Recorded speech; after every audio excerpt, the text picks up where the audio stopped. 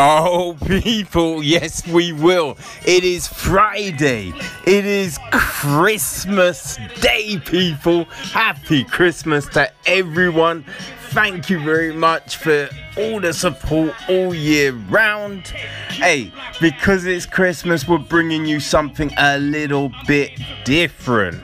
Okay, so instead of our dissection of the news, today I'm giving you a year review, right? I am sitting down with the man, Mike Harrington, producer extraordinaire from Gas Digital. If you don't know, people, shame on you. Yeah, we sit down, you know what I mean? And we shoot the shit. We talk about, fights and all manner of things. So people, I hope you enjoy. Yeah, let's fucking go.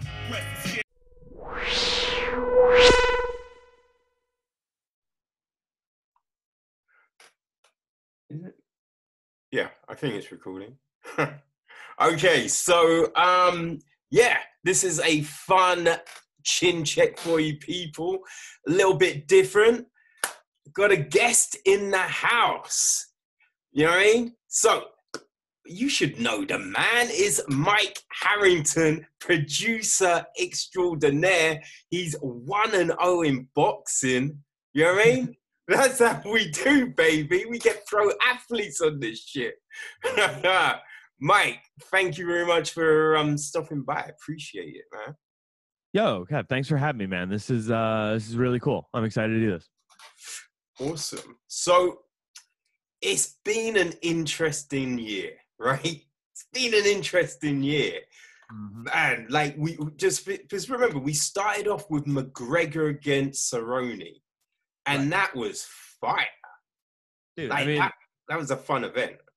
How do you like? I'm so excited we're going into 2021 again with a Conor McGregor fight on the horizon, because it feels like anytime there's a McGregor fight, there's a certain buzz in the air. I think that was the crazy thing, right? Because McGregor hadn't fought for, gosh, it was probably a year or something. No, it was 2018, if memory serves me correct, right? He had fought in 2018 against Khabib. That was his last fight. And then he came back against Cerrone in 2020. The Khabib fight was 2018. I believe so. Am I wrong? Jesus Christ. I think it was October 2018 was Khabib versus Conor. Man, like time, everything is just a mess. In my head, that was like 2019. 2018. Right. God damn. But yeah, I remember the whole thought at the time was, do people care? You know what I mean? Like, he's fighting Cerrone. Does anyone care? And then it sold out in like minutes. Yeah, I mean, obviously the gate was gangbusters. I mean, God bless Donald Cerrone, by the way. You know, I mean, that man has been putting in the work for years. Finally got his red panty night, man. Good for him. Yeah, that was the thing. I wasn't mad at the matchup, because Cerrone is a good fight. We've seen what Cerrone can do. You know what I mean? He beat Mike Perry. The way he beat Anthony Hernandez, when Hernandez was like, you know what I mean? He was a firecracker on the scene, killing everyone. And everyone thought he was going to run through Cerrone, and Cerrone worked him. But Cerrone, he is just, when he gets to that big moment, he just freezes. That's the problem. And that's what we saw. But, you know what I mean? How many other people had done it that fast and like that? But Cerrone fought, he fought Gaethje, he fought Ferguson. Neither of them did that to him. You know, and everyone's like, Gaethje can knock anyone out. Gaethje. You know what I mean? But Gaethje did not do to Cerrone what Conor did to Cerrone, which was... I'm trying to remember how that Gaethje fight went down, because I do remember, like, it was pretty rough. I mean, Ferguson tuned Cerrone up. You know what I mean? Like, tuned Cerrone up. So, I'm trying to remember exactly how that. It was a TKO in the first round, but you're right. I mean, that 40 seconds, that McGregor blitz, like, there was something about it, like that meme on Reddit, you know, the motivated McGregor, like that kind of did show up that day. And it is like, yo, Oh, there's shit, a yeah. reason. Well, yeah, because it was the shoulder strikes. And it was just the way he threw those shoulders. It wasn't just the shrug that everyone does. It was just driving the shoulder into Cerrone's head, which was just like, we were just seeing some shit that we just hadn't seen. I mean, you know, we're coming, you know, right in that December, we had Bryce Mitchell get, I think, the second ever twister ever in the UFC. Yes. And we're seeing shoulder strikes leading to TKOs. I mean, obviously, like what Joaquin Buckley did this year. I mean, there is one of those things, like, I don't know, dude. Like, I saw this thing yesterday where it was the 10-year anniversary of the Showtime kick, you know, and it's like, anytime I think I've seen it all in mixed martial arts, like some new shit comes out where it's like, why is that allowed? Yeah. That is it, isn't it? Because sometimes some of these moves, they're out of like a Jean-Claude Van Damme film. Get there. And you just don't think you think when you see them in the film, you're like, that shit wouldn't work in a fight. And then when you see something like that work in a fight, it's just like... Then you see Stephen Thompson in real life, and you're like, oh, striking can be beautiful. I will say, I feel that the performance Thompson put on Saturday was probably... I don't know. I think that was one of his best performances that we've seen. Like, remember when he first came out and he pieced up Johnny Hendricks? I think what we saw was a more refined version of that. Well, I mean, the Johnny Hendricks fight wasn't when he first came out. I mean, if you remember, go back a little bit, you know, there was the Matt Brown fight where he got taken down 5 times, but outstruck Matt Brown almost 2-1, you know, lost because, you know, I think takedowns were just weighed more heavily back then. You know, I don't remember the fight all that well, but, you know, I mean, Matt Brown's a killer for anybody who's, you know, in their very, very early in the mixed martial arts career, like Stephen Thompson was in his UFC run. I think he got 5 takedowns in that fight. Since then, he's been taken down once by Tyron Woodley in the first fight, once by Tyron Woodley in the second fight, and that's it. Yeah. Like, there is something about that dude where it's like he is a karate striker. He's a but it's like he has refined his game and leveled up so much in MMA. Like I would say one of his best performance, honestly, was the one where he got knocked out by Pettis. Like, he was piecing Pettis up. He looked incredible with that striking, and just like that is the scary thing about somebody like Pettis, where it's like you get into his orbit and that one big shot can put you down. But like, I don't feel like Stephen Thompson has ever missed a beat, you know? He hasn't missed a beat, but I feel there is some fights, like the Pettis fight, right? Because he was winning that fight clearly. But there's sometimes in fights you see him, I don't know, just lose focus just slightly. Like, it's kind of like, man, this is too easy.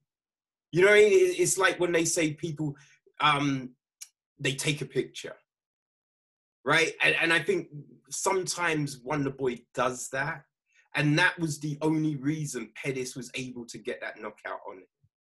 Right. Yeah. I heard it described as, I'm trying to remember. I think it was Dominic Cruz, actually, who said it on one of the Fight Island cards. He was like, you know, he's watching his work, you know, like, and there definitely was something about Stephen Thompson coming over from the karate, like the point fighting karate world and then the kickboxing world, where it's like, it very much is like, I get a point, then I get out. I get a point, then I get out. And it's like, you know, you can kind of like, ooh, look at that. Like, that was pretty dope because you're not worried about takedowns coming back at you or, you know, you know. So there definitely was that feeling to him early on. And this was just such clean movement. You know what I mean? It was the 1-2 step out and then another one off the step out. Like, it was a sight to behold. Yeah, someone compared him to Roy Jones, early Roy Jones. And that was because it was just a head movement, getting out of the way of those kneel shots. Even when they were in the pocket, he wasn't hit that much. Yeah, dude, he looked like Goku out there, dude. Like, just... I picked Neil to win that fight, and I just felt so silly. I was like, shit. It's Well, this Wonder Boy. when we're talking about a guy who's the main crux of the thing there, like we saw it with Machida, you know, if you're gonna do that kind of stance, you need the athleticism and the movement, you know, to keep up with that style, because as soon as you don't hit that line, as soon as you don't step out correctly with that perfect timing and land that perfect head movement, you get caught like in the Pettis fight. You know, and like I said, we saw that with Machida when he went from being, you know, like the champion at 205 to being, you know, an also like let's call him a gatekeeper. You know what I mean? Like that's really where he landed at middleweight. So to for somebody like that and Stephen Thompson, where you see 37 years old, hasn't fought in 2 years, coming off of an injury. Of course, like the natural inclination there is like, oh, this young athletic freak who is working as a waiter during the pandemic. Nobody's hungrier than Jeff Neal, right? He's got the power. He's got the composure. Yeah, of course I'm going to pick Jeff Neal against the guy who's 37 and whose game relies on youth and athleticism. It's crazy. Yeah. I mean, that's the thing, because coming off those injuries, you're thinking maybe he's lost a step, and that's all that's needed. He just needs to lose just a second, and he's not the same Wonder Boy. But I think he showed us that he hasn't lost that, but hurt his fucking leg. Hurt his leg in the fight, which does seem typical Wonder Boy. He gets injured so often these days. Right, but I mean, let's see what that is, because he was. Did you see, by the way? I think Stephen Thompson cursed. Yes. I think they caught him cursing, dude. I put it in the notes for BYM this week, and I think Music was just very kind and glanced right over it, because, you know, he said that thing about the kids. But, oh, man, dude, like you could see he threw that right leg. He caught Holland. He caught Jeff Neal, and you just heard it with the 4-letter word. Just saw him mouth it. I was like, oh, my God, Stephen Thompson just cursed. Stephen Thompson. Like, dude, it's like seeing Cookie Monster take his head off on Sesame Street. It was crazy. Oh man, but the fact that he hurt his leg and then he was still kicking with it is just crazy. Dude, he's such a badass. Love that dude. For real, man. And just it's always weird though, come December, because you know you talk about and you remember those fights that you've just seen, but there's been a gang. I forgot for a minute that Jędrzejczyk Weili happened this year. How could you forget that? Because it just seemed so long ago. Sure. My only problem with that, anytime I bring up any fight, right, as like, oh man, that was a fight of the year contender, the first reply on Twitter every time is, yeah, but what about Joanna versus Weili Zhang? Like, that is certainly the bar that every other fight this year has been measured against, in my mind. Oh, because that fight was crazy. Because I thought Joanna won that fight. I thought, the thing is, the only reason she didn't get that fight, her fucking forehead. If her forehead wasn't like a friggin' alien, she would have got that fight. But I feel the judges looked at it and were like, oh no, she got fucked up. I mean, maybe. I don't know. I seem to remember having it 4-1 for Weili, but I don't know. I'm trying to remember what that was. I mean, it was so long ago. I just remember both being, you know, like, I think it was one of those things. You might be right. Like, my coloring of the fight may have been skewed to be like, how is Joanna still standing with that gigantic hematoma? Yeah, I mean, Jędrzejczyk did outstrike her over the course of the entire fight. Yeah. The round by round striking, yeah, I mean, 30-30 in the first round, 32-20 in the second, again tied in the third, tied in the fourth, and then Joanna. So yeah, I mean, there's literally 3 rounds where they're tied in significant strikes. Joanna, the far more accurate striker, but you know, Weili just kept putting a pace on her. It was, I mean, because it wasn't a draw, was it? No, split decision. Yeah, and I could have gone a draw. If it wasn't Joanna getting a win, I could have been like, yeah, that's a draw. But I just thought that Joanna did enough to win that fight. So I thought, here's the thing. I think it was like, I think I gave round 1 to Weili. If I remember this correctly, during the night, I gave round 1 to Weili, round 2 to Jędrzejczyk, round 3 to Weili, round 4 to Weili. And in my mind, it was like, oh, it's over heading into that 5th round. And that 5th round, Joanna put it on her. You know, I mean, they were both going for it, but she definitely won that 5th round in my mind. So I had it 3 rounds to 2. Weili Zhang. But yeah, I think any one of those first 3rd or 4th rounds could have gone to Joanna. Yeah, it was a fun-ass fight, man. So I do like that concept, though, about the draws. You know what I mean? I've been a proponent for years that there needs to be more draws in combat sports. 10-8 rounds should be easier. If you're down heading into that last round, you should be able to have a comeback without having to separate your opponent from their consciousness. Like, you know, that's only going to make the sport safer in my mind. Yeah, I think something else that has really glared its head even worse this year, just bad judging. Bad judging.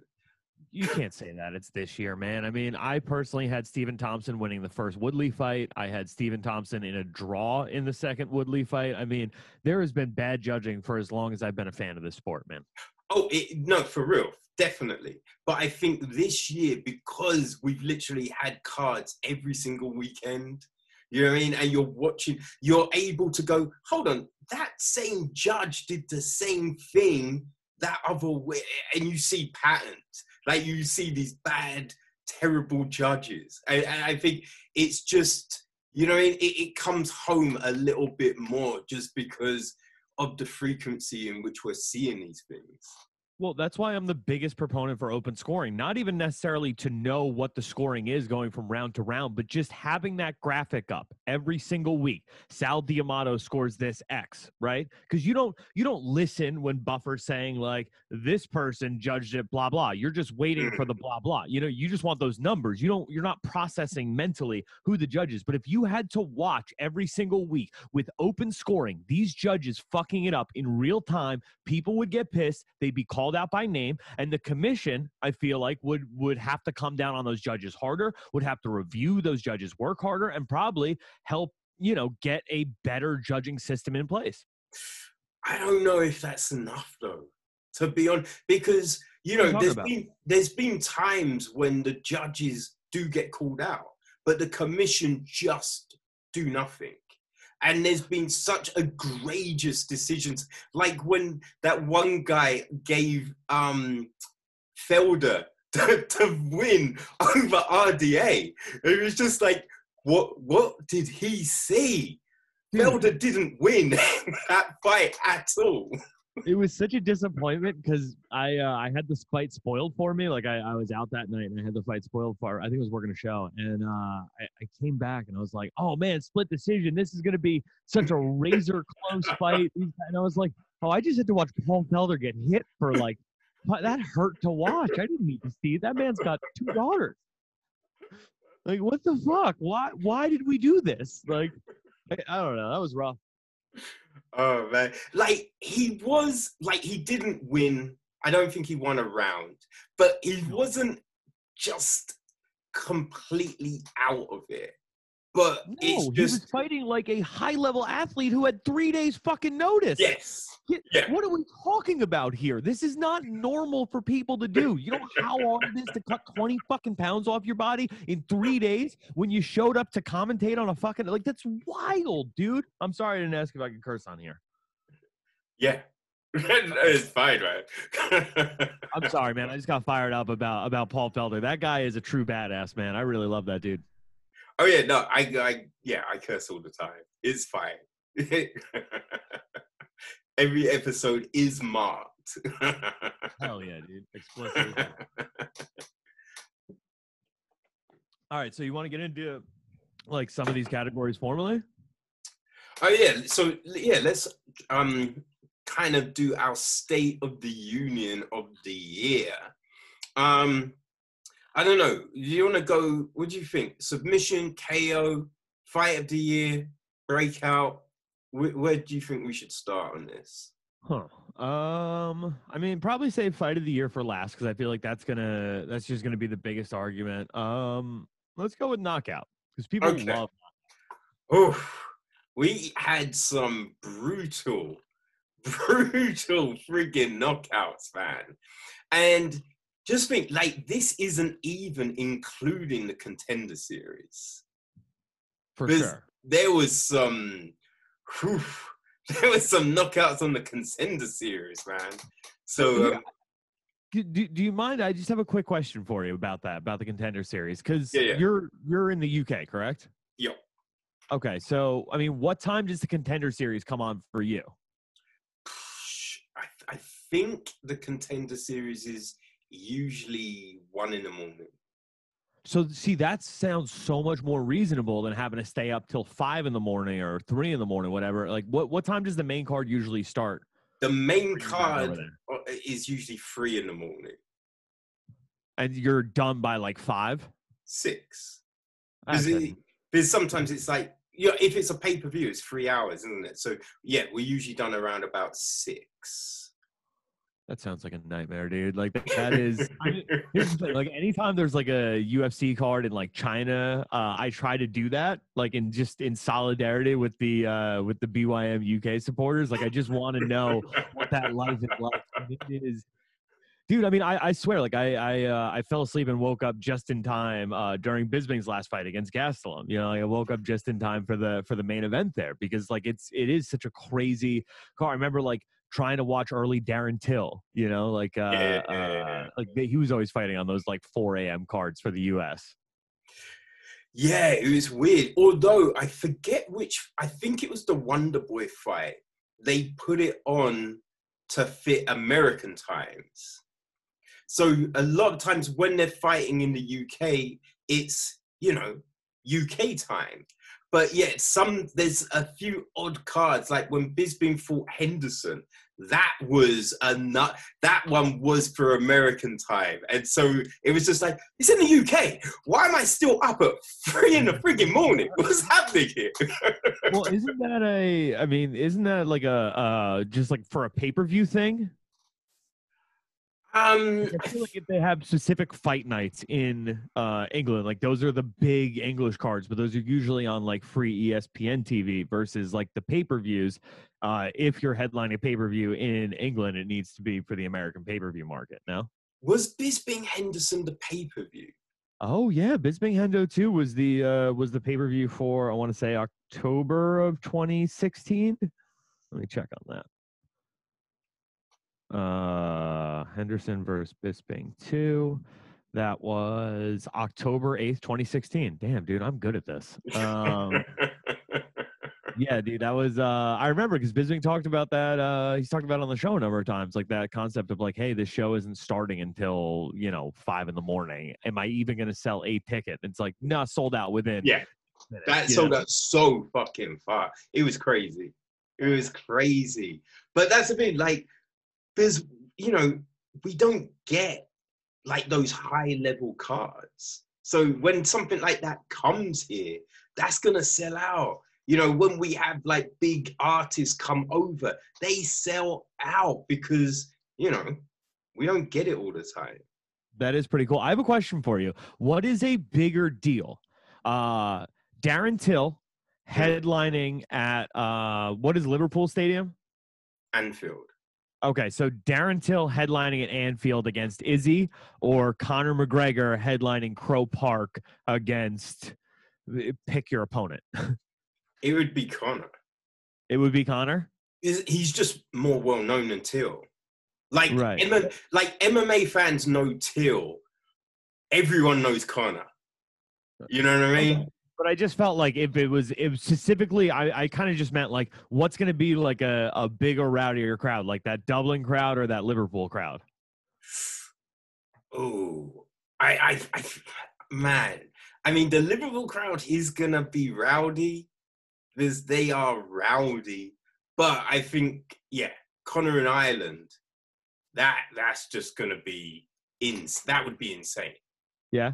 That would be fucking crazy. I mean, I think that's the card everybody wants to see, dude. Because remember, there was the Darren Till was supposed to fight somebody at he was supposed to fight Robert Whittaker in Crow Park, right? Or I think they were talking. Yeah, they were talking about. But I think because Dana said it's like when when the UK fights usually happen, the time of year, you don't know what the weather's going to be like.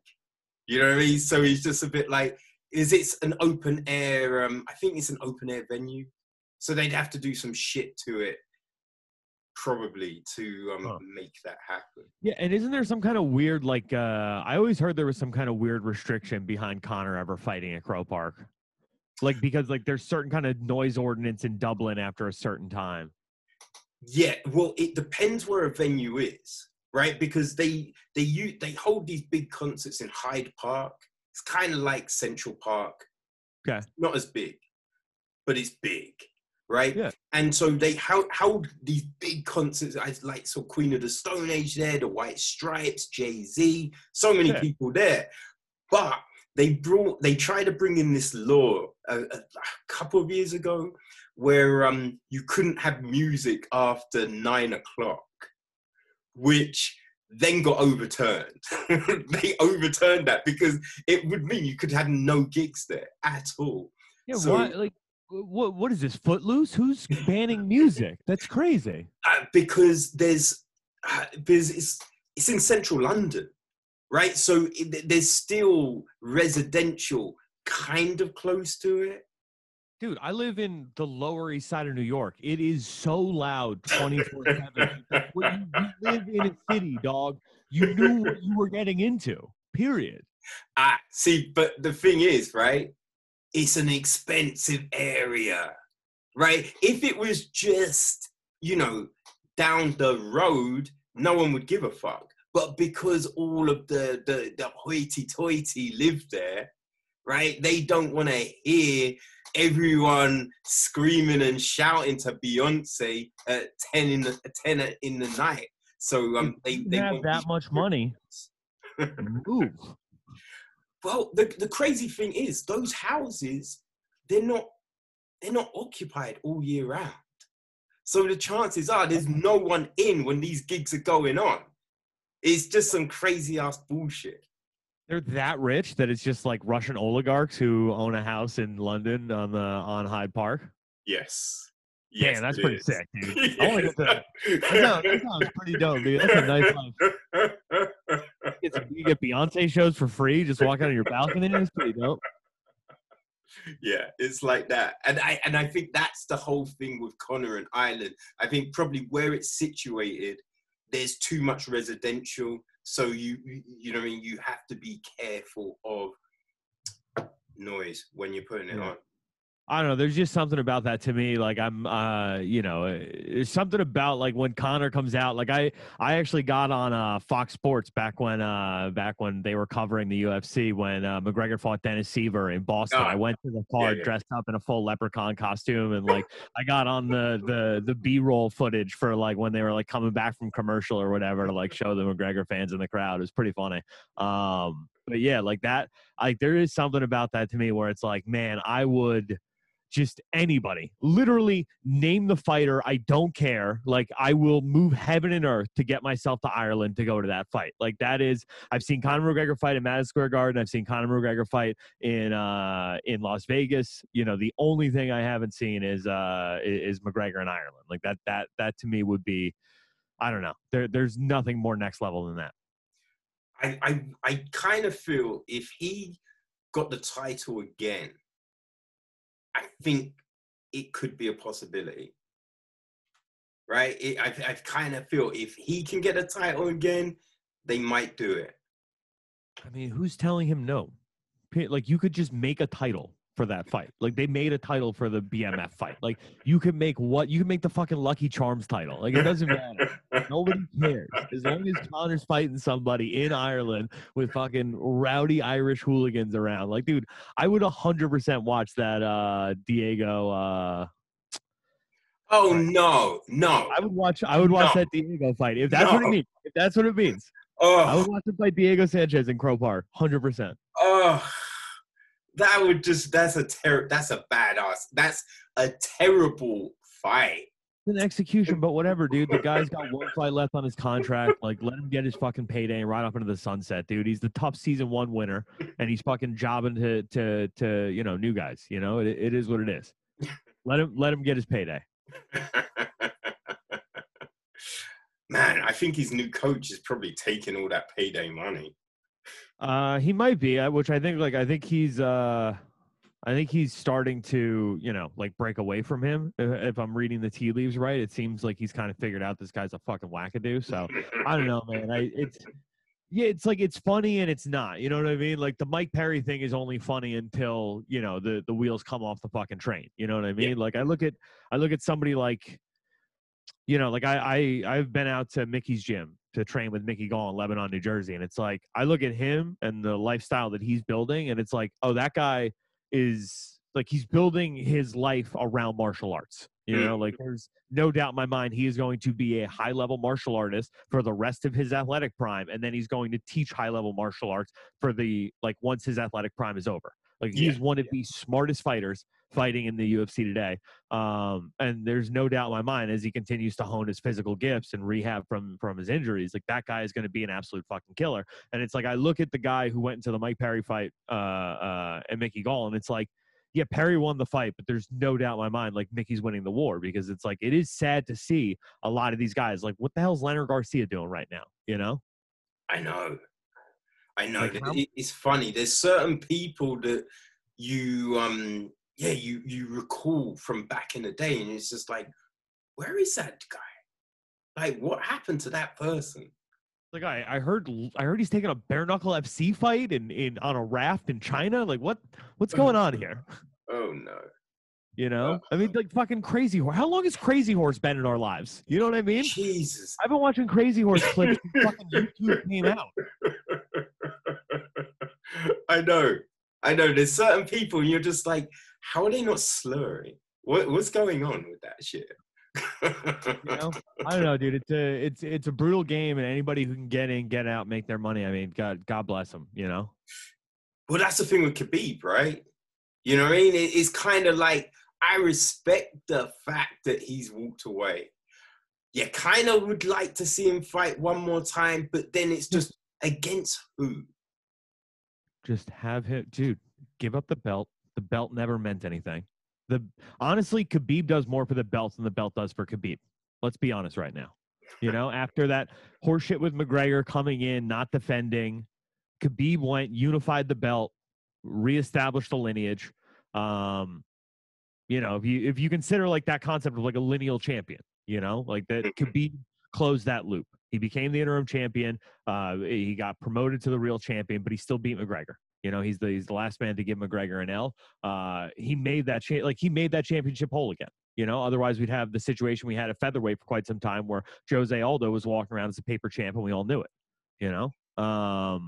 So in a situation like that, Khabib, like I said, was doing more for the belt than the belt was doing for Khabib. It's time to put that belt on somebody new, because we've talked for years about how lightweight is such a division stacked with killers. Clearly, nobody's getting past Khabib. There's no point in continuing to do that. The one fight for him is GSP. Have him come back. Legends rematch. Do it at International Fight Week 2022. Khabib picks the place. I mean, that would be fun. That's it. Dude, I mean, GSP came back for a Legends match against Bisping. Like that's all he's interested in doing. Like you don't need a title to get GSP back. You don't need a title to get Brock back. No. And GSP did say if he did come back for Khabib, it's only that fight. He's retiring straight after that fight again. So having it for the belt, it does seem a bit kind of like, you don't need it. You don't need it. And Khabib's at a point where I think he needs to stay retired for a year or two.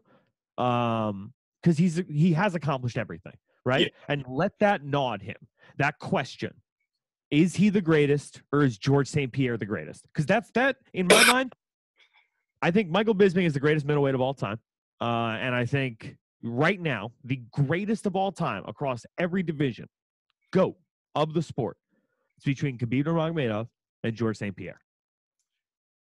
It's only those two, right? I don't think John Jones is in the conversation. I don't think DC's in the conversation. I don't think Conor McGregor's in the conversation, right?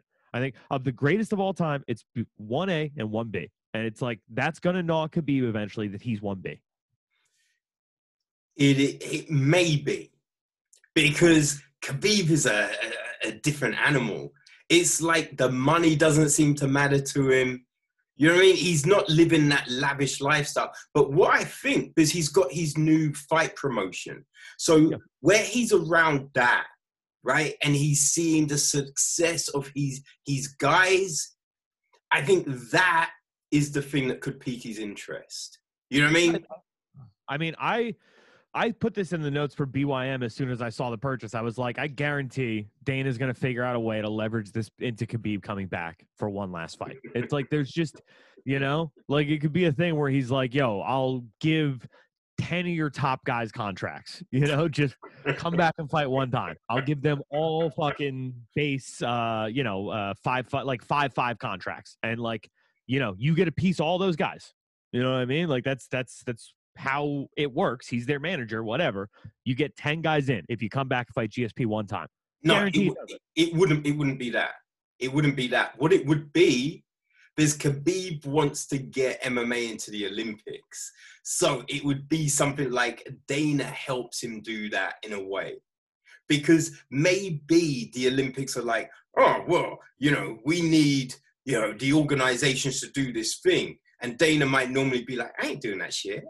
But he'd be like, all right, Khabib, I'll do it. You come back. You do one more. And that might be the thing. Helping Khabib to the Olympics. I don't hate it, dude. All right, so knockout of the year, because we are moving right along here. We got about an hour left. I mean... Dude, we've literally covered one knockout. Yeah. I mean, Adesanya Costa. The humping at the end was a bit much. It was, but, you know what I mean? And listen, this being says this to you all the time. Chat shit, get banged, right? And Costa was running his gums all the time. Threw the belt in Izzy's face. Like, he set the rules. Costa set the parameters of it. He was just like, anything goes. When he threw that belt, anything goes. And if Costa had won, he'd have been gloating. He'd have been gloating. He'd been like, skinny legs. I told you, blah, blah, blah, blah, blah. But when it's reversed, motherfuckers don't like their own medicine.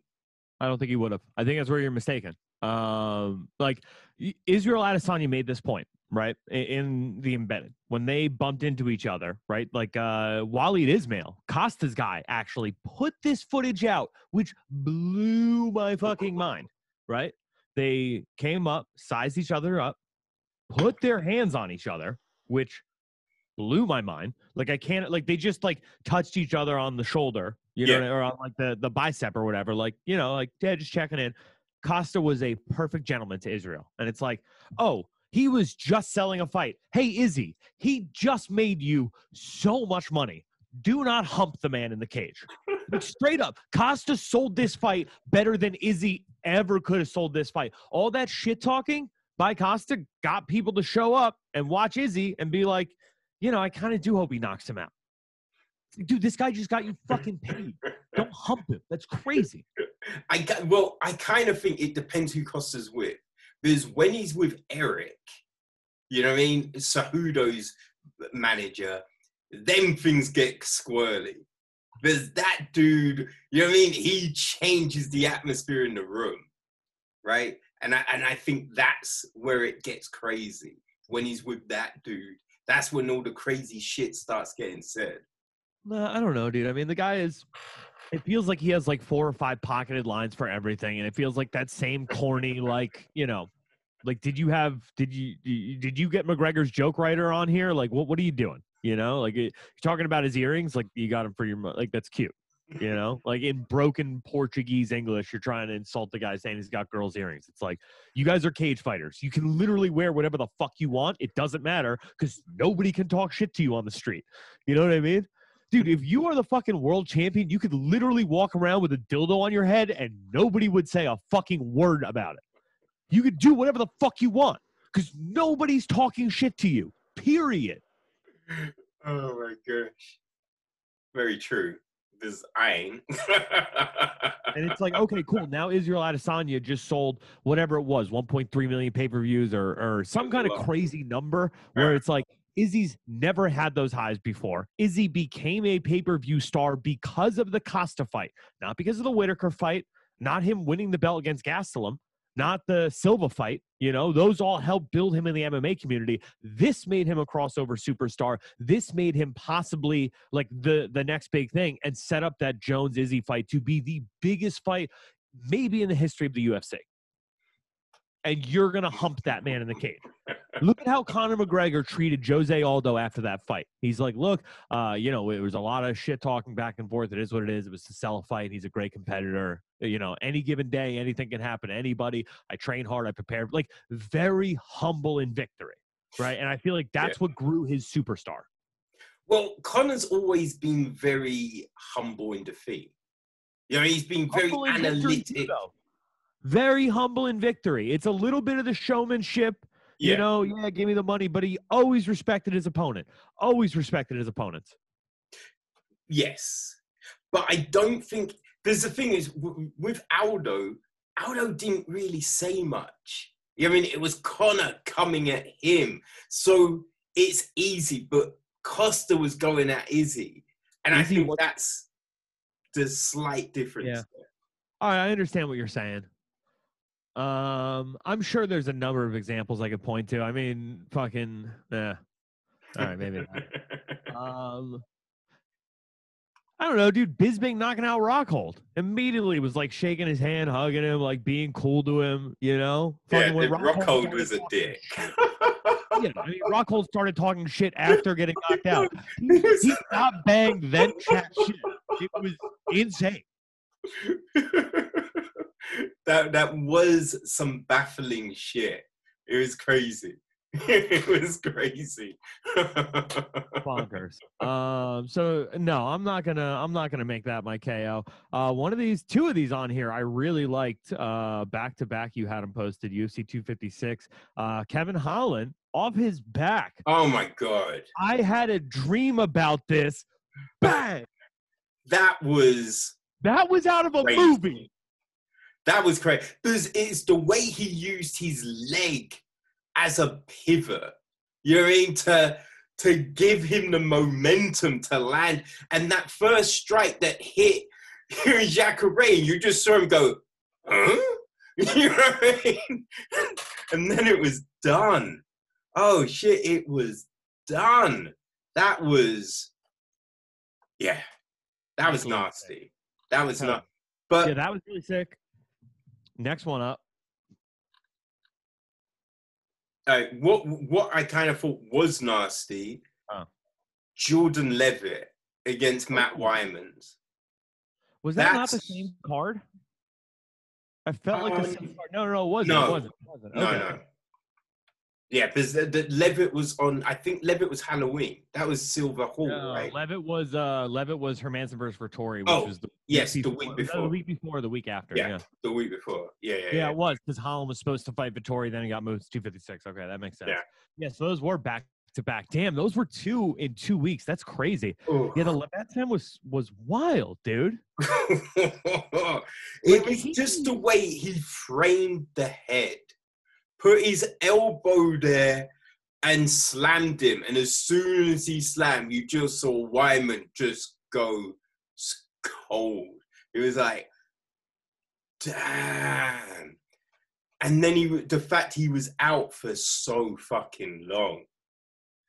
Yeah, I mean, that was like Bisping, I can't remember if it was Bisping or Chael or whoever it was. They made the point on the following episode, like that should maybe be illegal. Like, you know what I mean? Like that is way too violent of an action. Like that, like there is, you know, like somebody's gonna get fucking paralyzed doing that. You know what I mean? Like that is too crazy of a weapon, and I feel like guys are gonna be able to start looking for that now.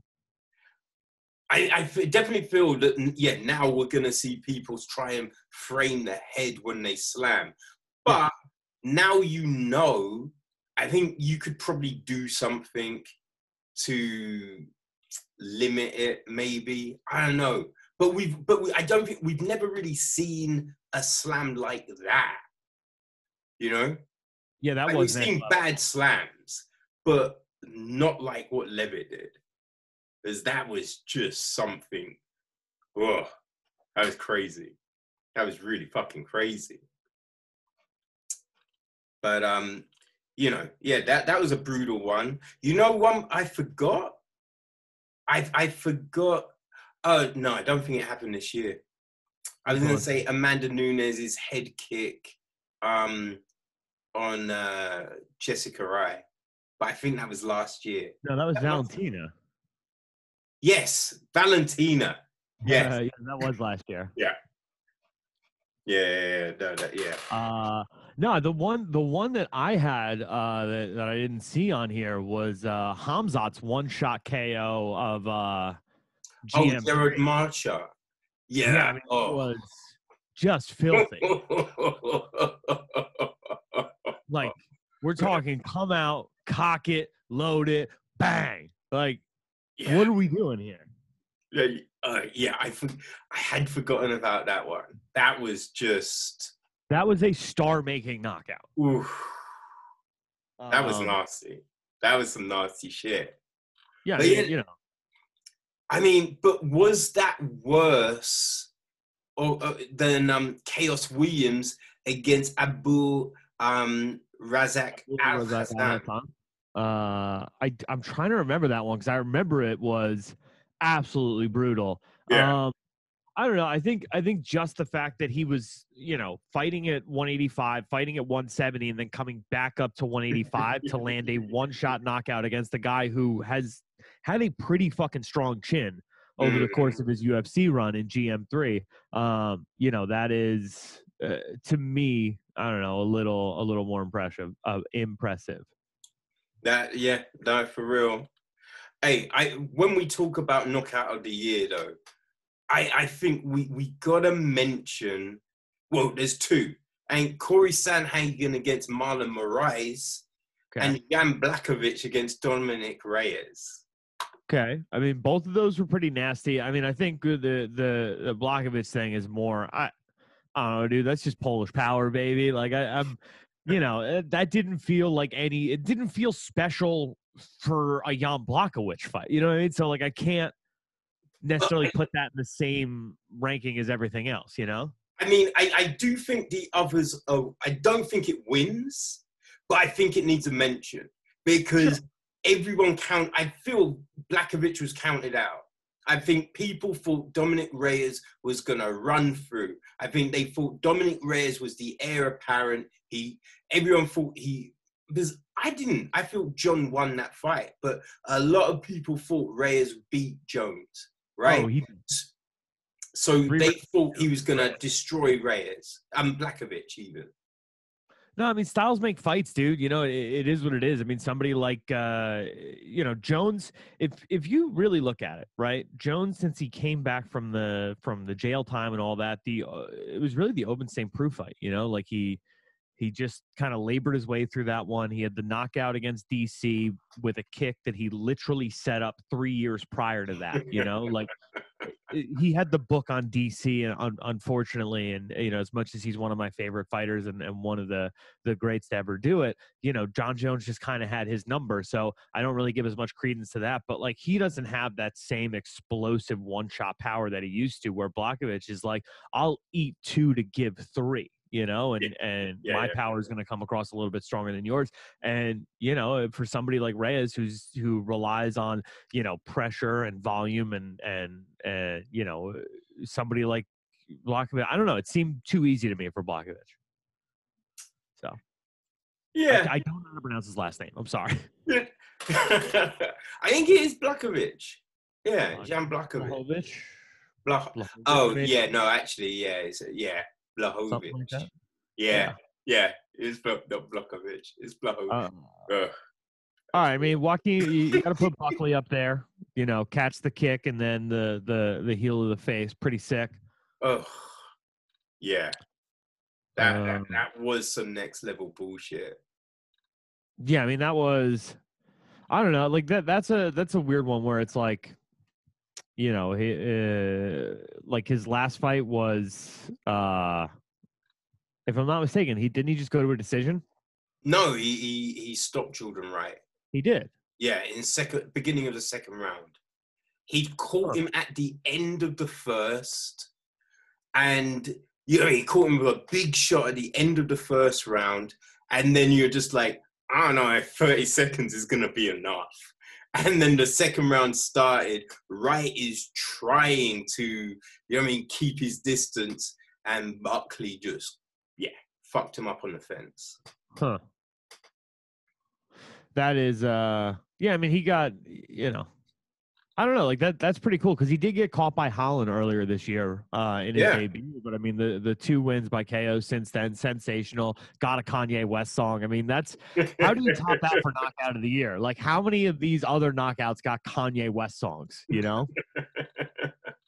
I mean, Did you see that video Dana put out yesterday, by the way, about kind of just sucking his own dick for how good he did during the pandemic? You know what? I ain't mad at that, right? Because I'm not either. Because this is the thing. You know what? I think this year really highlighted how terrible MMA journalism is. Because you think of all the shit that went down this year, and everyone was just like, oh, Dana, he's putting everyone's life at risk. The UFC shouldn't be holding events. Then when the event went off perfectly, everything was cool. No one came out and was like, you know what, I was wrong. No one came out and said, I was wrong. Just all these motherfuckers, dude. They all just wanted to be right so bad. They just stayed quiet and they quietly wrote fucking hit pieces every time somebody popped. And it's like, no, instead we're just being fucking safe at every turn, spending $18 million on COVID tests this year. Well, they criticized, oh, wait, the announcers are sitting close together. Wait, Rogan's interviewing people. Oh, they should be shut down. They shouldn't do. And it was just like, what are you doing? What are you doing? Crazy. But they these assholes who wouldn't have jobs. They wouldn't have jobs without Dana White creating a sustainable business model for this sport to fucking flourish, right? And every single one of those ungrateful bastards was rooting for the UFC to be put on a shelf so they had nothing to fucking write about. I know. And so these fighters could lose tons and tons of fucking money. Yeah. It's insane to me. These are independent contractors. They can't apply for unemployment. If they let them go make a fucking living, it's crazy. Well, that's the thing that blows my mind, right? Because everyone's talking about the Ali Act and all of this stuff. And it's just like, but which organization kept everyone working? Because Bellator, you could say Bellator have got more money because they're backed by Paramount, right? So you could technically think they probably have more disposable income. But they didn't put on half the events. Didn't do it. Well, it's kind of crazy. The UFC is in that unique position, right? And this is where everybody comes out with fighter pay, right? It's like, you got to remember, the UFC has a $4 billion note on top of them. They have investors who kicked in part of that $4 billion who are owed returns on said investment. There's balloon payments that have to be hit. There's, so the sport has to continue growing at the rate that it is, which is baked into the fighter pay thing to get out from under this $4 billion loan, right? And once they can get there, once the company itself is solvent and tradable, like the NFL is, like, whatever, like, once you're an institution, then you can argue for, the negotiations or whatever the case may be. But until then, we all have to be on the same team so that there is still a sport in 10 years. Well, yeah, but this is something that people always forget about, right? Fighters eat, train, and rehab for free at the PI. Oh. So on top of your contract, you get that. That, like, no one talks about that when you're talking about contracts, because how much would that shit be if you had to pay on your own? Well, like, look at somebody like Johnny Hendricks. You know, the Yeah. only reason the guy is still fighting is because he made a deal. I don't know if you know the story. He made a deal. I heard this when I was very new to MMA fandom, where he essentially like gave 20% of his future earnings away to some guy who, Yep. for his housing and his food and his training while he was coming up. And when he became world champion, that seemed like not a ton of money. And then before you know it, a couple of bad investments, and Steakhouses.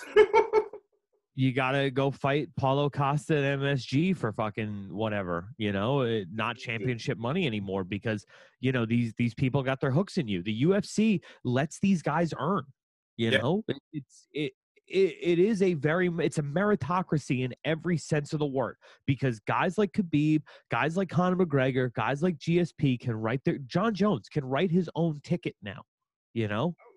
And more, like Amanda Nunes. Sure. You know what I mean? Like I'd imagine Joanna Jędrzejczyk. I think Wei Lee's probably made a nice little sum just on a few fights. Sure. And it's like any one of those people, if you are good enough at your job, if you train hard enough, right? If you become the best martial artist in the world, you can make lotto winning money. You know what I mean? Like, you will be paid like a superstar athlete, period. Become a superstar athlete. Well, I think that's what it should be, right? If you 100%. work hard, you get paid. If you don't, you don't. I like the Why should you get paid for doing nothing? I agree. I like the 5-5 contract, right? Because you have a chance to earn an extra 100,000 every time you go out. Every single time you go out, you can get a 6-figure paycheck by getting a performance of the night bonus in the fight of the night. Period. You can get that, right? So go out there and let it's a meritocracy, right? You fight that first fight on your contract. It's a 10-10 fight. It is what it is. You got to prove yourself. Everybody did, kid. Everybody's got to pay their dues. By the end of that 5-fight contract, right? If you win 5 split decisions, right? They got to pay you 10-10, 12-5, 12-5, 15-15, 17-5, 17-5, and then 20-20. Before they know if you're good at all, they've sunk 130 grand into you and maybe a performance bonus, because you had some good fight against another also ran on the prelim cards. They've got 250 grand invested into you, plus training, plus food for all those years, plus the money they got to put into marketing you, marketing your fights, marketing your game, whatever the case may be, right? You're also making Reebok pay. You know, you could make $300,000 in your first 5-fight contract and not be UFC caliber. Yeah, and it's still more than an undercard on a boxing card. So much more. Yeah. So much more. And that's the thing. It's like they actually let these guys have a situation where they can live while they're coming up. They can survive while they're coming up in the sport. The UFC has fostered that where no one else has. Yeah, man. Definitely. It's crazy. So last one for knockout of the year, both on the same card. So I believe it's Cody Garbrandt and Sean O'Malley. Who had the better knockout? I mean, if you ask Sean, he did. Who do you think had the better knockout? I would probably say, technically speaking, Sean. Like, visually, Cody's one looks more sensational. Okay, I disagree with you fundamentally, right? Because the problem with Moicano, right? If I'm not mistaken, that's who he was fighting, correct? No. Oh, it was the Sun Tzu. Sorry. I confused those two because they have very, very, very similar games. Do they not? No. How do you figure? Wait, Rafael Assunção and Rafael Moicano. I'm telling you, I've always made the comp between the two, and I always confuse the two because a lot of their game is just counter striking and movement, right? They hit you, they can't get hit. They want to win 3 or 5 round point fighting matchups, right? That's why they're never going to be bigger than gatekeepers, because they don't chase the finish. They're not exciting. They're not superstars, but they can string together 5-6 fight win streaks by just being, you know, extremely good counter strikers with very good movement and very good, you know, grappling, wrestling, whatever the case may be, where they can hold their own, but they make their bones on the feet point fighting, you know? I would say a Santo is probably more of a pressure fighter than Morikano. You think? Yeah. I mean, his style has changed in the last, in the latter half of his career. But early Assunção was definitely more of a pressure fighter. Really? Okay. I mean, that, like, I'll be honest with you. I didn't really. I mean, I don't know. I got into the sport like hardcore, I would say, in like 2008, 2009, maybe 2010, somewhere around that range. So, for me, like I was never a big WEC guy. So the lower weight classes never really did anything for me. I didn't truly start getting interested in them until that whole dust up with TJ Dillashaw and the and Team Alpha Male, Oh, So I don't yeah. I can't process really early career of Sun Sal. I only know the guy who went and lost to TJ Dillashaw in the rematch. That's a lot of what I saw, is that like I'm just gonna land and then get out, land and then get out. Very frustrating counter fighter in a number of those fights. I mean, I'm gonna pull up his record here, but so in my mind, the reason why I thought it was so good was because I felt like Cody was baiting that in. Like this is a guy who's going to, he's going to counter fight and then try to strike. He's going to counter strike and then try to move out. And I feel like that would have frustrated Garbrandt in the past, where in this fight he was able to bait out the exact counter strike that he wanted from Assunção before delivering that big kill shot. And that was Garbrandt, that was definitely a better performance from him, because against Muniz, he was not patient at all. So the performance he put on against Assunção, you could definitely see that, he put in more work on the training, So yeah, I would say he did bait that. He definitely did bait that. I felt like it was a horrible matchup for him. I thought there was no chance he was going to walk out of there winner, and he proved me dead wrong. That was, for me, like I feel like the Sean O'Malley fight versus Eddie Wineland. Like, did anybody think Eddie Wineland was going to beat Sean O'Malley? Did anybody? I mean, before that fight, Wineman had a really good performance. And Wineland, he's got that herky-jerky style. So you might not have thought he would win, but you didn't think it was going to be that quick. You didn't think it was going to end like that. Sure. I guess it was. I'm not going to say it wasn't impressive. I'm not going to say it wasn't a striking clinic put on by O'Malley. I think there was a reason that Cody Garbrandt and Assunção were roughly like minus 130, minus 110. It was very close on the betting lines who was going to win that fight.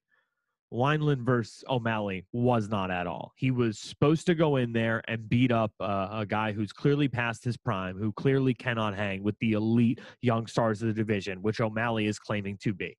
Garbrandt is a former champion who is in there against a championship contender, like gatekeeper level person. It's like, if you can beat Rafael Assunção, you're in title talks, period. That's been the case for 5 years now.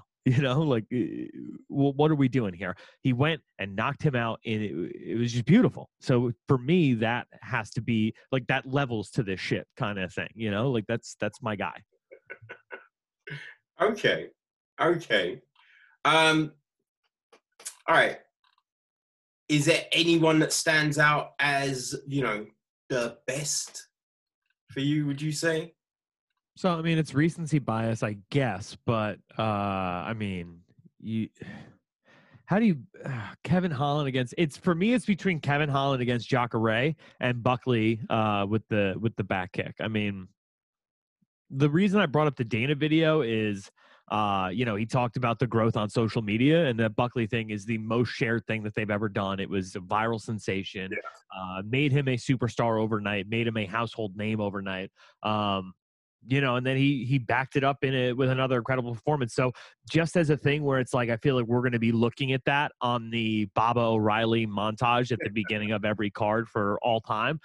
To me, that's going to be on there forever. The Levite Slam, probably going to be on there forever. I don't feel like any of these other ones are. So, Holland maybe.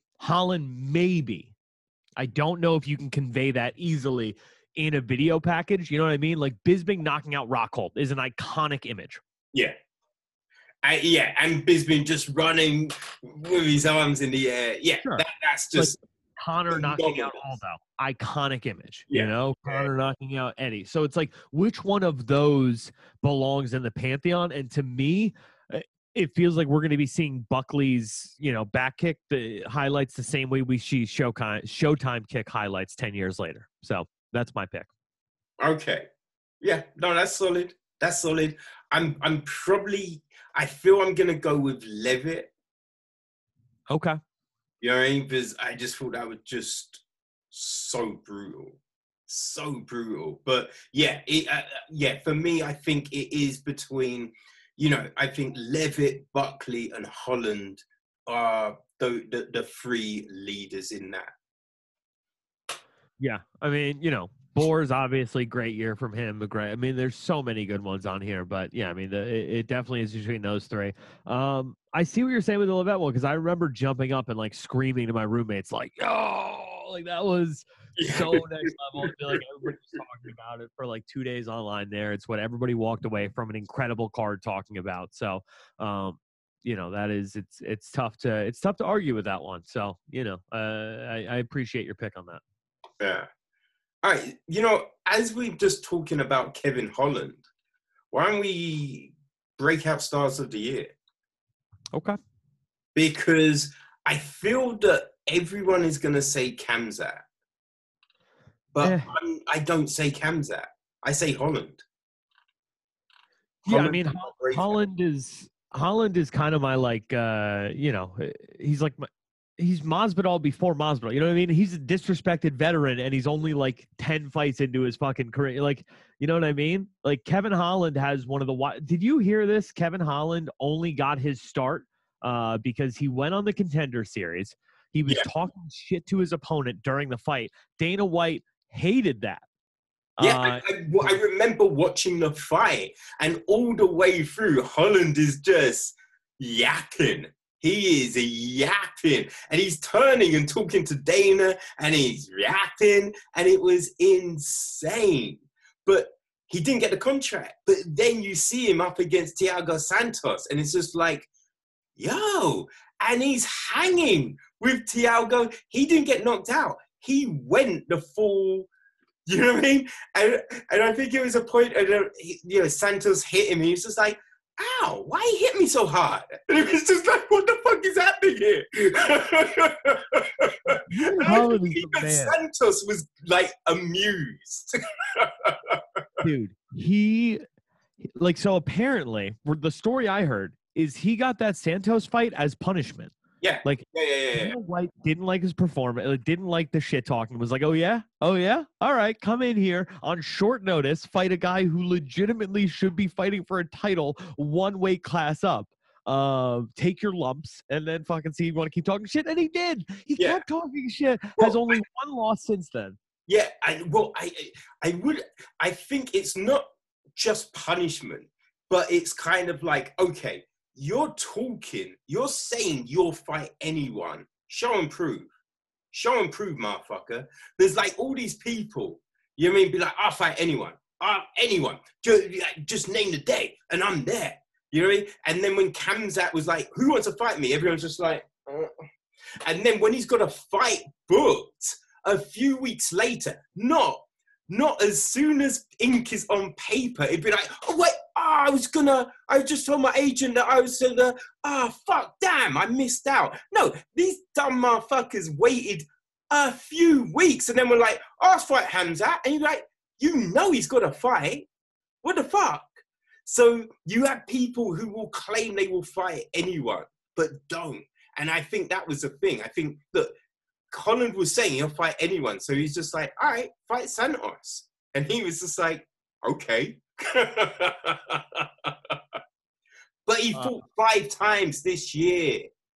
5 times. Wait, like post Corona as well. So not at the beginning of the year. It was 5 fights since the comeback. Dude, it's 5 fights in 7 months. Yeah. May, August, and then September, October, December. Yeah. And he would have fought November, but the fight got pulled. He was supposed to fight. Who was he supposed to fight in November? I forget now. But he No, was meant it to was have. the week before he was supposed to fight. It was the first week of December he was No, supposed no, to no, fight. no, no, no. There was another card, right? Someone dropped out, and he was just like, "I'll take that fight." But something happened. I think maybe the other guy got COVID. Something happened, and that fight didn't happen. But Okay, Holland was scheduled to face Mahmoud Muradov, replacing the injured Christoph Jocko on the Halloween card. yes, He was put up against Charles Ontiveros. Was scheduled to face Jack Hermanson on December 5th, replacing Darren Till. On November 28th, it was announced. Okay, so it was supposed to, I'm just reading, it was supposed to be December 5th. I don't see another one on here on his Wikipedia, but I think that might be the one you're thinking of. He was supposed to fight Mahmoud and instead got Ontiveros. oh no, it wasn't that one. There was another fight. Maybe it wasn't completely confirmed, and he just said, "I'll take it," but then something happened. But there was another fight that was getting talked about. But 5 fights in 7 months. 3 performance bonuses, knockout of the year contender, and the record for most wins in a calendar year in the middleweight division. I mean, how do you beat that? Yeah, exactly. So that's why I feel you can't give it to Khamzat. He fought 3 times. Okay, well, I mean, let's go through the rest of this list. I mean, you got Daukaus, 2 fights, 2 wins, 2 big wins. I feel like it's still a bit early for him. You know, he's an undersized heavyweight who's fighting, a lot of the not ranked guys who are also rants. You know what I mean? They're not contenders. Yeah. So, Yeah, I mean, he's got promise. I'm definitely excited to see where he's going. Buckley got knocked out by Holland this year. I can't put Buckley over Holland. That's crazy, right? And the way he was just like, "Hey, you got something in your nose." "Thanks, man." Boom.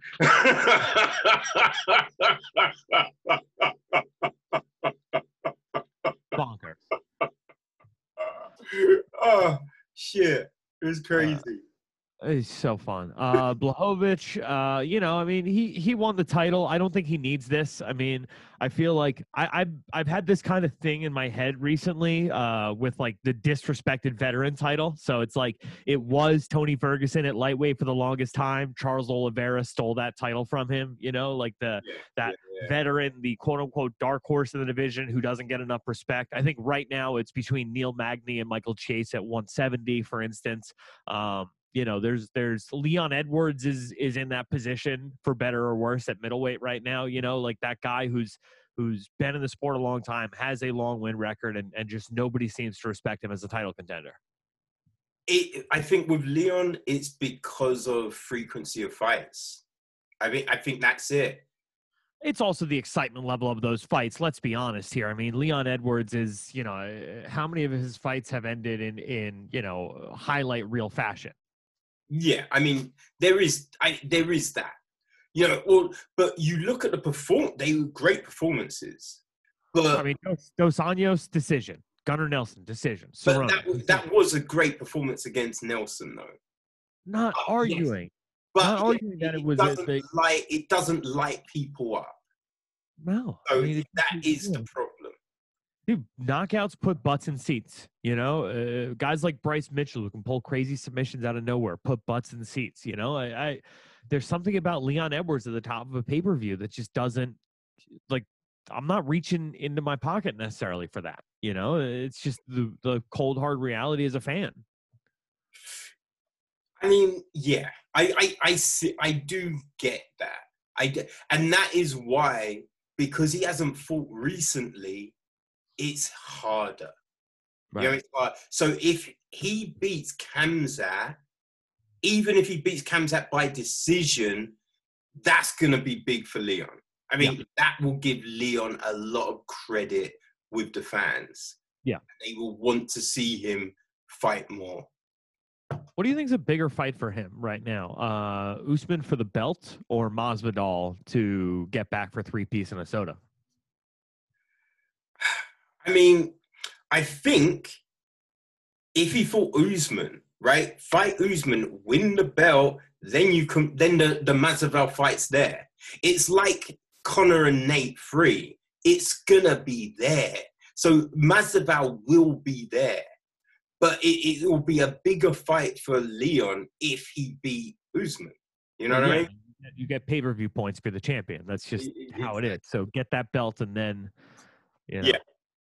I mean, Okay. So, I mean, just to go, so I don't think the reason I brought all that up is I think Blachowicz was just there. He was the disrespected veteran of the category. You know, I mean, his only losses were to the absolute elite of the division in a lot of crazy ways. And he avenged most of his losses, has become a better fighter. And certainly with John Jones gone, I see him being like a good stalwart champion to lead this new breed of light heavyweights. I don't think I love the fight with Izzy next for him. I would like to see him defend the belt against Teixeira and some of the other killers at 205, but it is what it is. Bobby Green had a shot to take that Kevin Holland spot. I think he had 5 fights this year, went 4 of 5.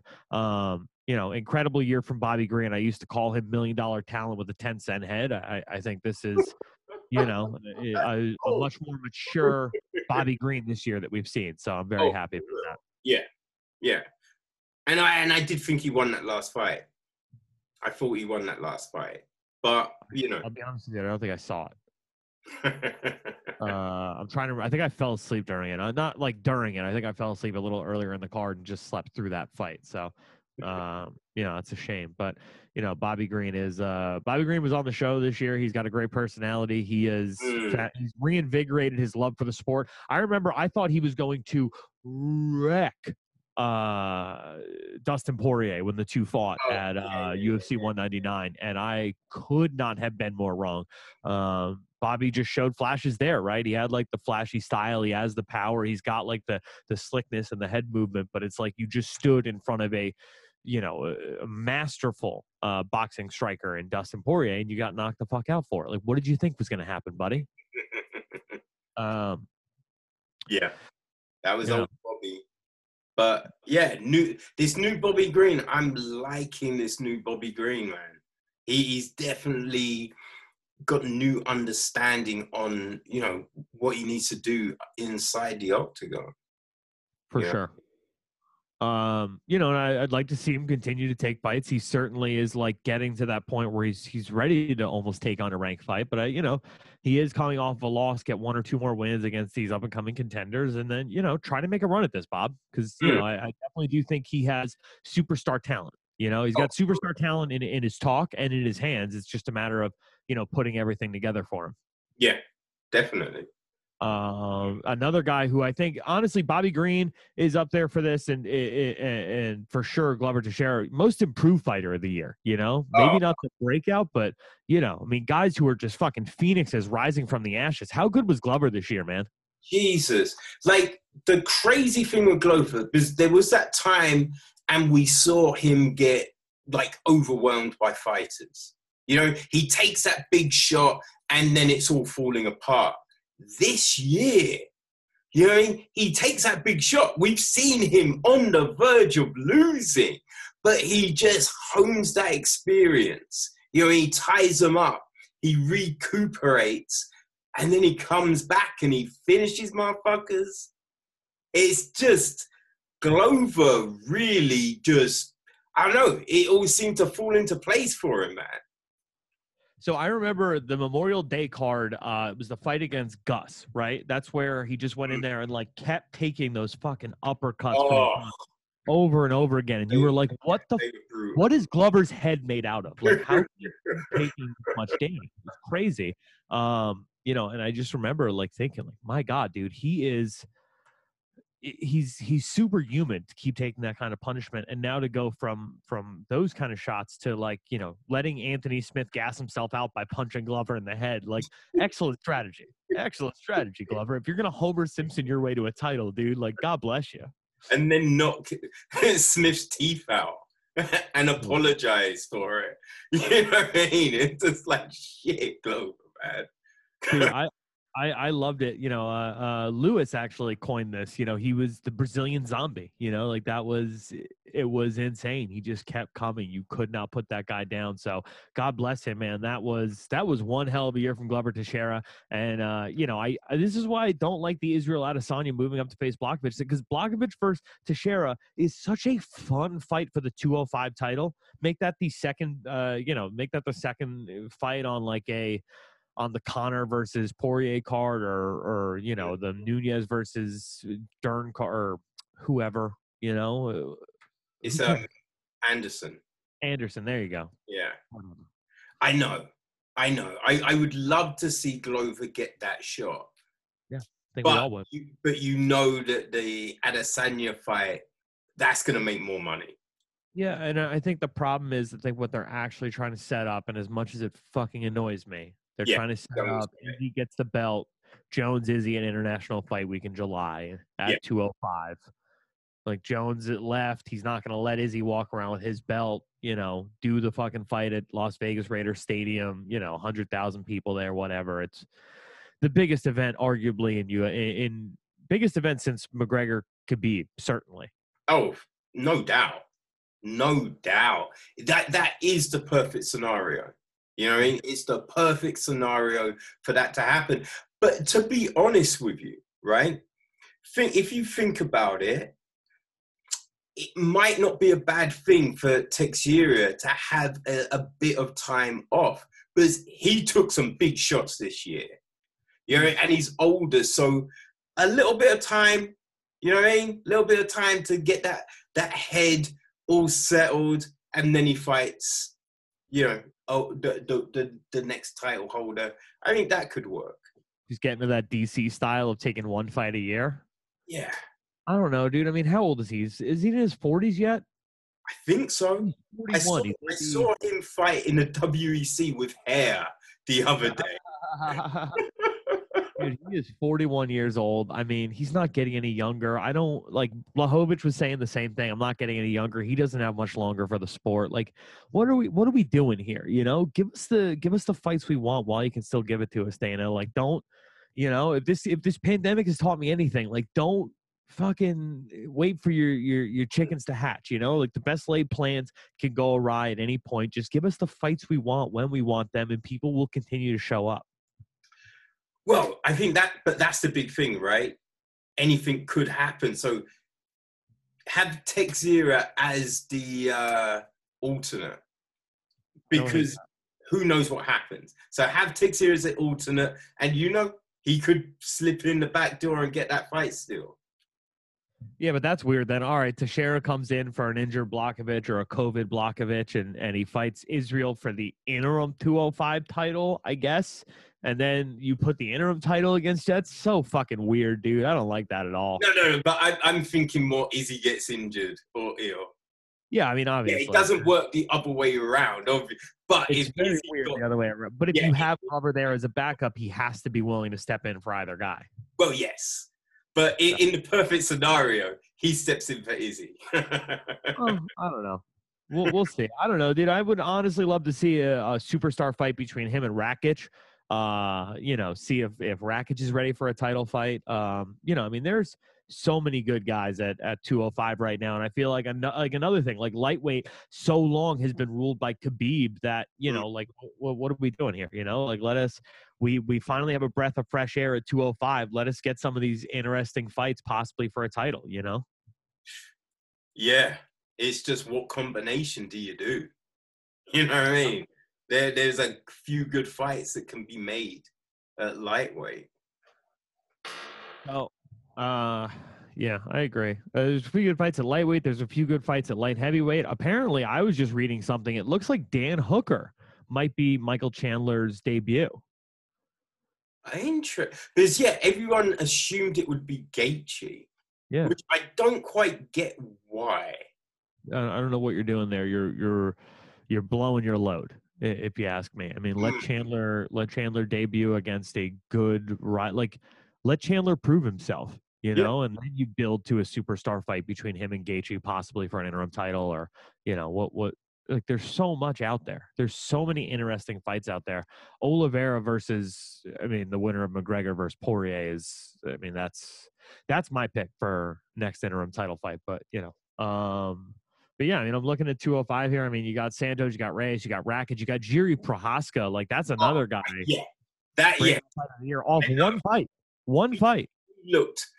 He looked good against Uzumir. He looked crazy. He looked good, though. You know what I mean? I'm definitely interested to see what he can do in that division. Nikki Thrills is back. Johnny Walker is, he's definitely an up-and-comer. Misha Serkinov is back, still looking dangerous on any given day. Magomed Ankalaev. Jim Crute, who I love. I fucking love that dude. He's a badass. Paul Craig, shout out Scotland Massive. Jamal Hill. Ryan Spann, I thought for sure was going to win that fight against Johnny Walker. He still has a ton of potential. So, yeah, dude, 205 is stacked with talent right now. Let's start having a bunch of those fights and let's shift some things around in these rankings. But yeah, I think that's everybody for Breakout Fighter of the Year. You're going to stick with Holland, right? Yeah, Holland's my Breakout Fighter of the Year. The one guy we didn't put on here, Deiveson Figueiredo. See, I get the Figueiredo talk, right? And he would be the one if he hadn't missed weight. He missed weight in that first fight, and that's the asterisk for me. Yeah, according to Bisping, your job as a fighter is to show up on weight, ready to fight. That is your job, not to win, lose, whatever. Your job as a fighter is to show up on that date, on weight, prepared to fight, like the fight of your life. And, he didn't do that. I agree that's, shit. But, it made weight for 3 other fights this year. 3 title fights only because of the missed weight thing. He certainly would have had another title fight in there somewhere else. The guy made the fastest turnaround, 21 days. He didn't win both fights, but he did defend his belt. To me, it's between Holland and Figueiredo. Khamzat is a third. If he had gotten the Edwards win, I think there's no doubt in anybody's mind it would be Khamzat, but we don't know how that fight would go. We saw Bobby Green tried to go 5 of 5. He wasn't able to get it done. Chaos. That would Chaos be Williams. Wouldn't it? Chaos. Yeah, no. For free. I understand. I'm just saying, like, if he had gotten like another stellar knockout win, Chaos Williams might have been on a list. If Buckley didn't have the, it is what it is. I think it's really between those 3 fighters, and for me, because of the 5 of 5, and going from somebody who was an interesting side addition from the Contender Series to somebody who's a legitimate title contender, and Kevin Holland is, like Darren Till legit called him out yesterday. I'll believe you me. I was saving that episode for my kettlebell routine tomorrow. Hell yeah! All right, I'm sorry to spoil it for you, but yeah, he did talk. He talked a little bit just about how interesting it would be to do the shit talking beforehand and then in the cage with a guy like Kevin Holland, and like 2 guys who can certainly like make people laugh, entertain people, get people interested in a fight. Like that feels like the one where that would really bring both fighters up a level. And that's a fun fight. I wish Darren had, said it on here when I asked him to come on, but whatever. He wants to go and do Believe You and Me. Yeah, what is he doing? Come on now. What are you doing, Darren? It's at Polar Funk on Instagram. You should for sure answer those DMs, Darren. What are you doing?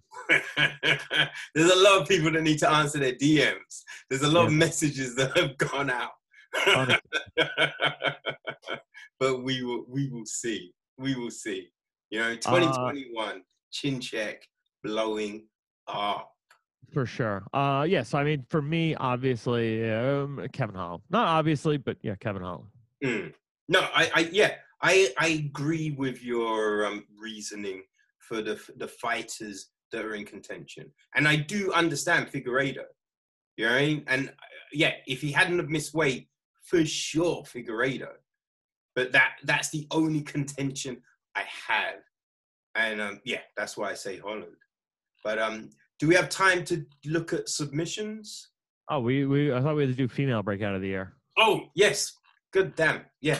Well, I only have the 4 names here. Hill, Dern, Hebos, and Maverick. I don't know who Miranda Maverick is. Do you? Yeah, she fought in Invicta. Okay. She came in. She had a great win. She had a really good win against I can't pronounce the girl's name. God damn it! It's one of those Eastern Bloc names with the Liana Zhao. yeah. Zhao. I don't know. I kind of feel it doesn't sound like that when Dan Hardy and whatnot pronounce it, but yeah.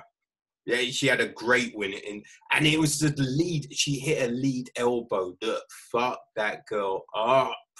Oh, it was nasty. Okay. I mean, still though, that's only one fight. It is, but I don't like to give that.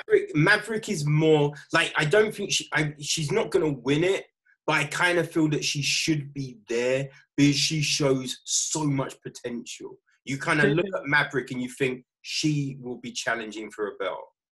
I mean, same thing as that Dawkins pick. You know what I mean? Like you're only going 2-0. It's 2 knockouts against unranked people. It is what it is. But I mean, that's how I felt about my girl Macy Barber last year. You know, like she couldn't really be ranked among the elite, but she certainly did. At least put people on notice. Somebody who I feel like made that jump this year, Amanda Ribas. Oh my God, Ribas has just looked so good. And the crazy thing is, right, we know she's legit on the ground because Dern's dad is Megatron, but Ribas's dad is another jiu-jitsu legend. Is it? She is great on the ground, and her stand-up, she looks good on the feet. Yeah, I mean, last year she had the win against Mackenzie Dern, winning the decision there. I mean, she had a good debut in 2019. I remember coming out to the Paige Van Zandt fight. I was arguing with Lewis about this because I watched it at his place. He was like, like they're putting her in this fight to make her a superstar as Paige exits the company. You know what I mean? Dana's very good about that, right? Like he did it with the Johnny Hendricks fight, did it with the Rory McDonald fight. Like he knows how to maneuver these things where these fighters are on their last fight of their contract. I'm going to give them to an up-and-coming contender who I think could be the next big thing. And I remember saying to Lewis as she was coming out, I'm like, I don't think I'm going to be bouncing my kid on my knee one day telling stories about the great Amanda Ribas, and then immediately comes out, fucking blitzes Paige Van Zandt, gets the submission. I'm like, oh, I may be eating my words. Like, she is cute as hell. She can talk. She's a fucking wizard on the ground. Like, she is a problem. Yeah, she's legit. She is legit. And she's saying that, you know what I mean? She's probably going to move up in weight at some point as well. Again, to bantamweight? Because she's at flyweight right now, came up from strawweight, got the 3 wins in strawweight, jumps up to flyweight, wins her flyweight debut. If she can compete in all 3 weight divisions for the women's side, that's something we've never seen before. And that's something that's very, very interesting. Yeah. I think she could possibly maybe move between straw and fly at the moment. And then probably in a few years' time, you know what I mean? That cut to straw will be a bit too much. Right. And we'll see her go to bantamweight. Yeah, I mean, I feel like Dern is going to have to make that same path eventually too. But I mean, that's another one who talk about writing the ship, man. Last year she has that loss to Ribas, and it looks like she's in rough shape. And then same as Holland, doesn't come back until May, and then 3 wins in 6 months here. That's 7 months. That's incredible. Well, the crazy thing is, she had the baby. Had the baby, and you kind of thought, well, she's going to be out for a while. She came back, I think it was like a month later, and no more issues cutting weight. No more issues cutting weight. It's insane. Yeah. But, I mean, she did lose the decision her first fight back, so it's like maybe you shouldn't have come back a month after having a fucking kid, dum-dum. You know what I mean? Like, take some time, enjoy having a child, and then get back to fighting people. Like, this is bonkers to me. But no, I feel like in 2020, we've seen a different Mackenzie Dern. I feel like working with Parillo is will take, I said this on Twitter, right? Like, Ariel's like, Jason Parillo doesn't get enough credit. I'm like, no, Parillo gets plenty of fucking credit. Everybody knows how good Parillo is. Like, he takes good fighters and makes them great, and he takes great fighters and makes them legends. Like, it's just that Parillo doesn't hog the limelight, right? There's certain people that want to be in front of the camera, and Parillo is he's called to be chilling in the back. Yeah.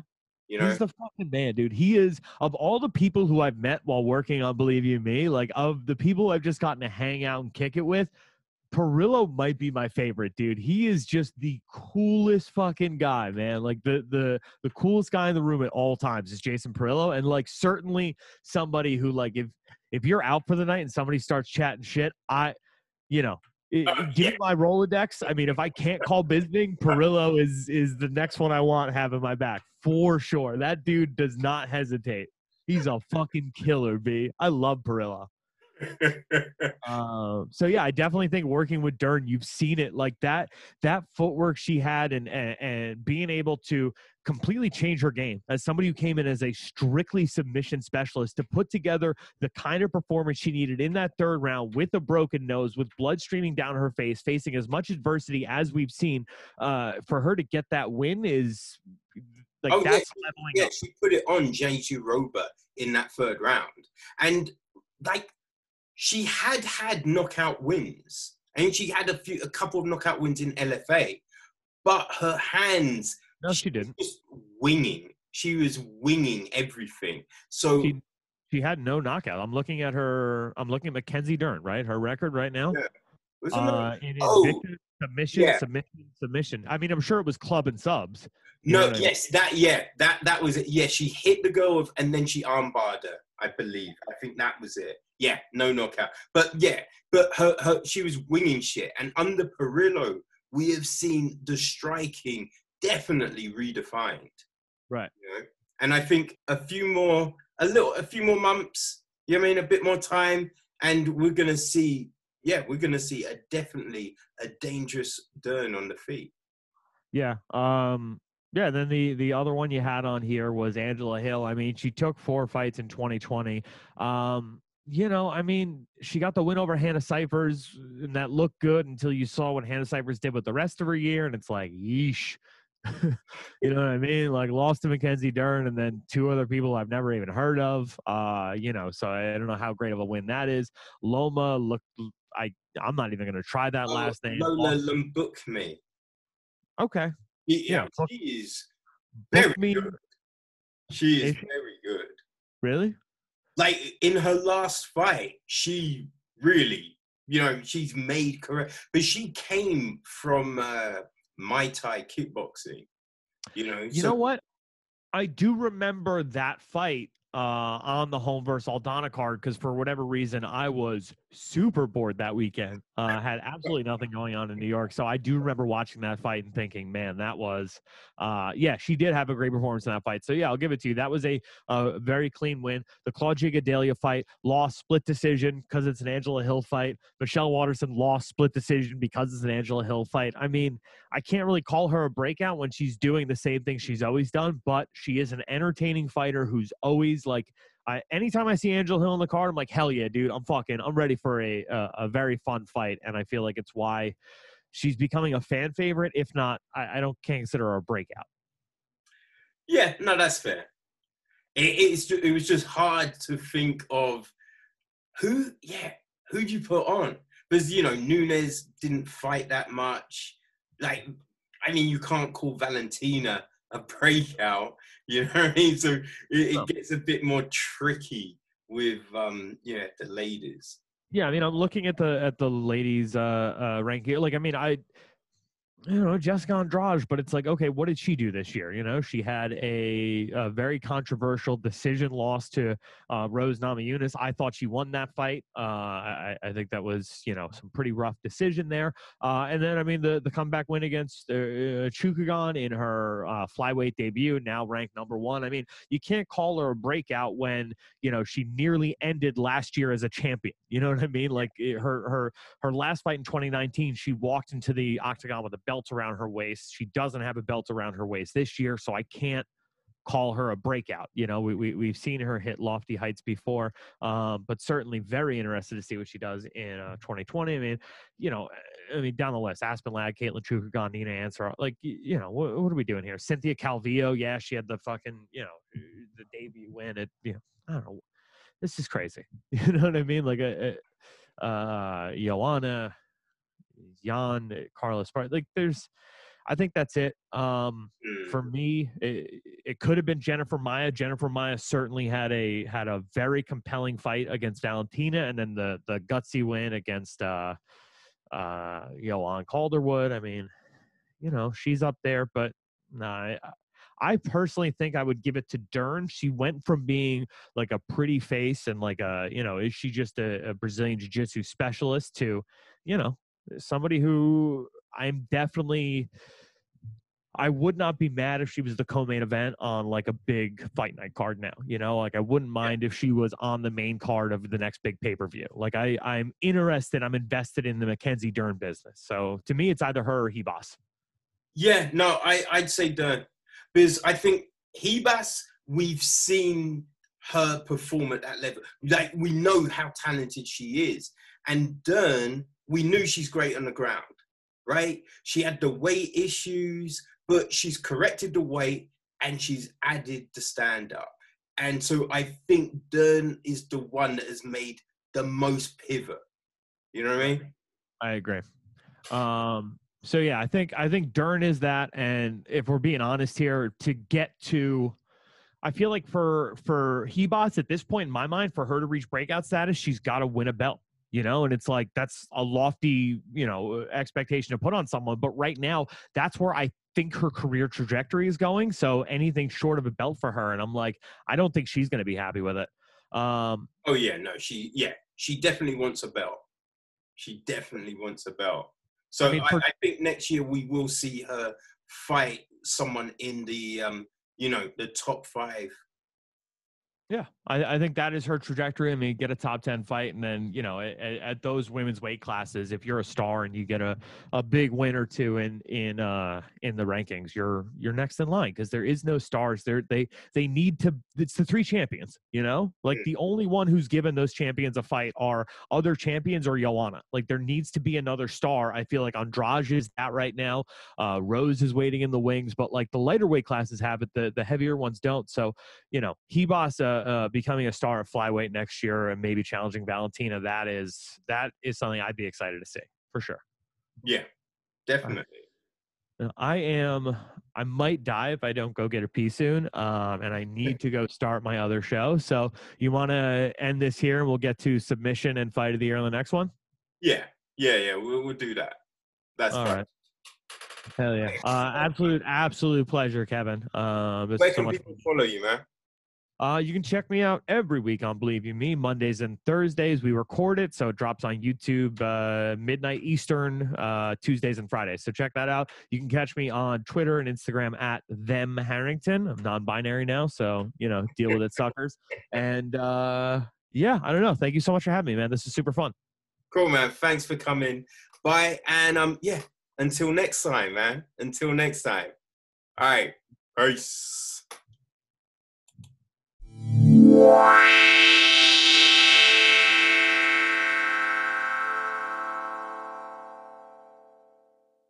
Okay, people, so, yeah, hope you enjoyed, hope you had fun.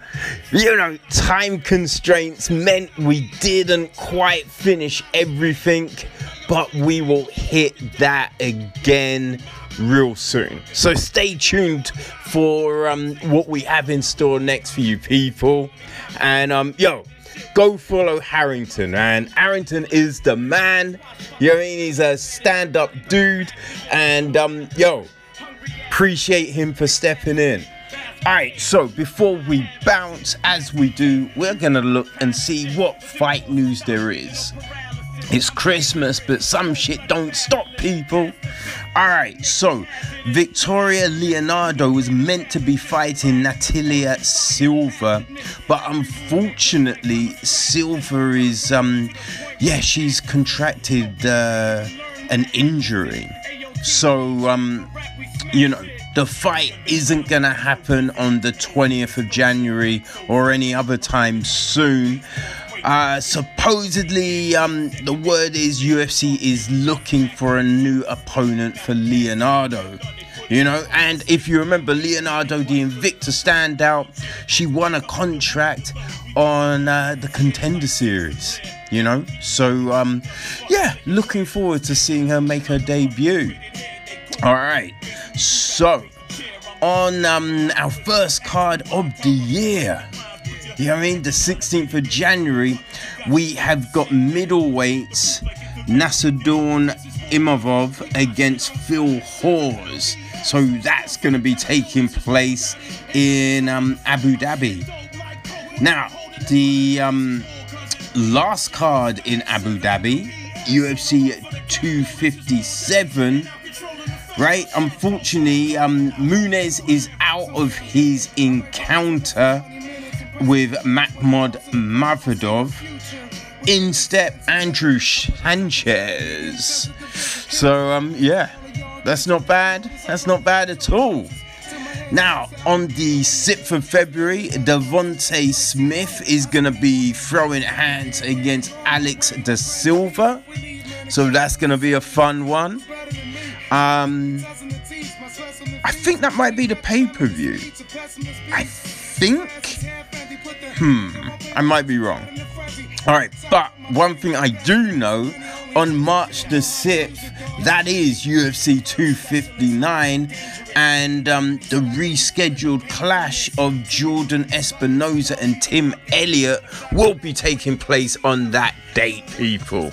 So yes, that is it. We are done. Haha, people. Enjoy the rest of your Christmas day. Have fun. And we will see you again real soon with, another little surprise, people. We've got another little surprise coming straight at you, which will lead, hopefully, into, something that's taking place on Wednesday. All right. Until then, people, hey, enjoy, have fun, and take care. Peace.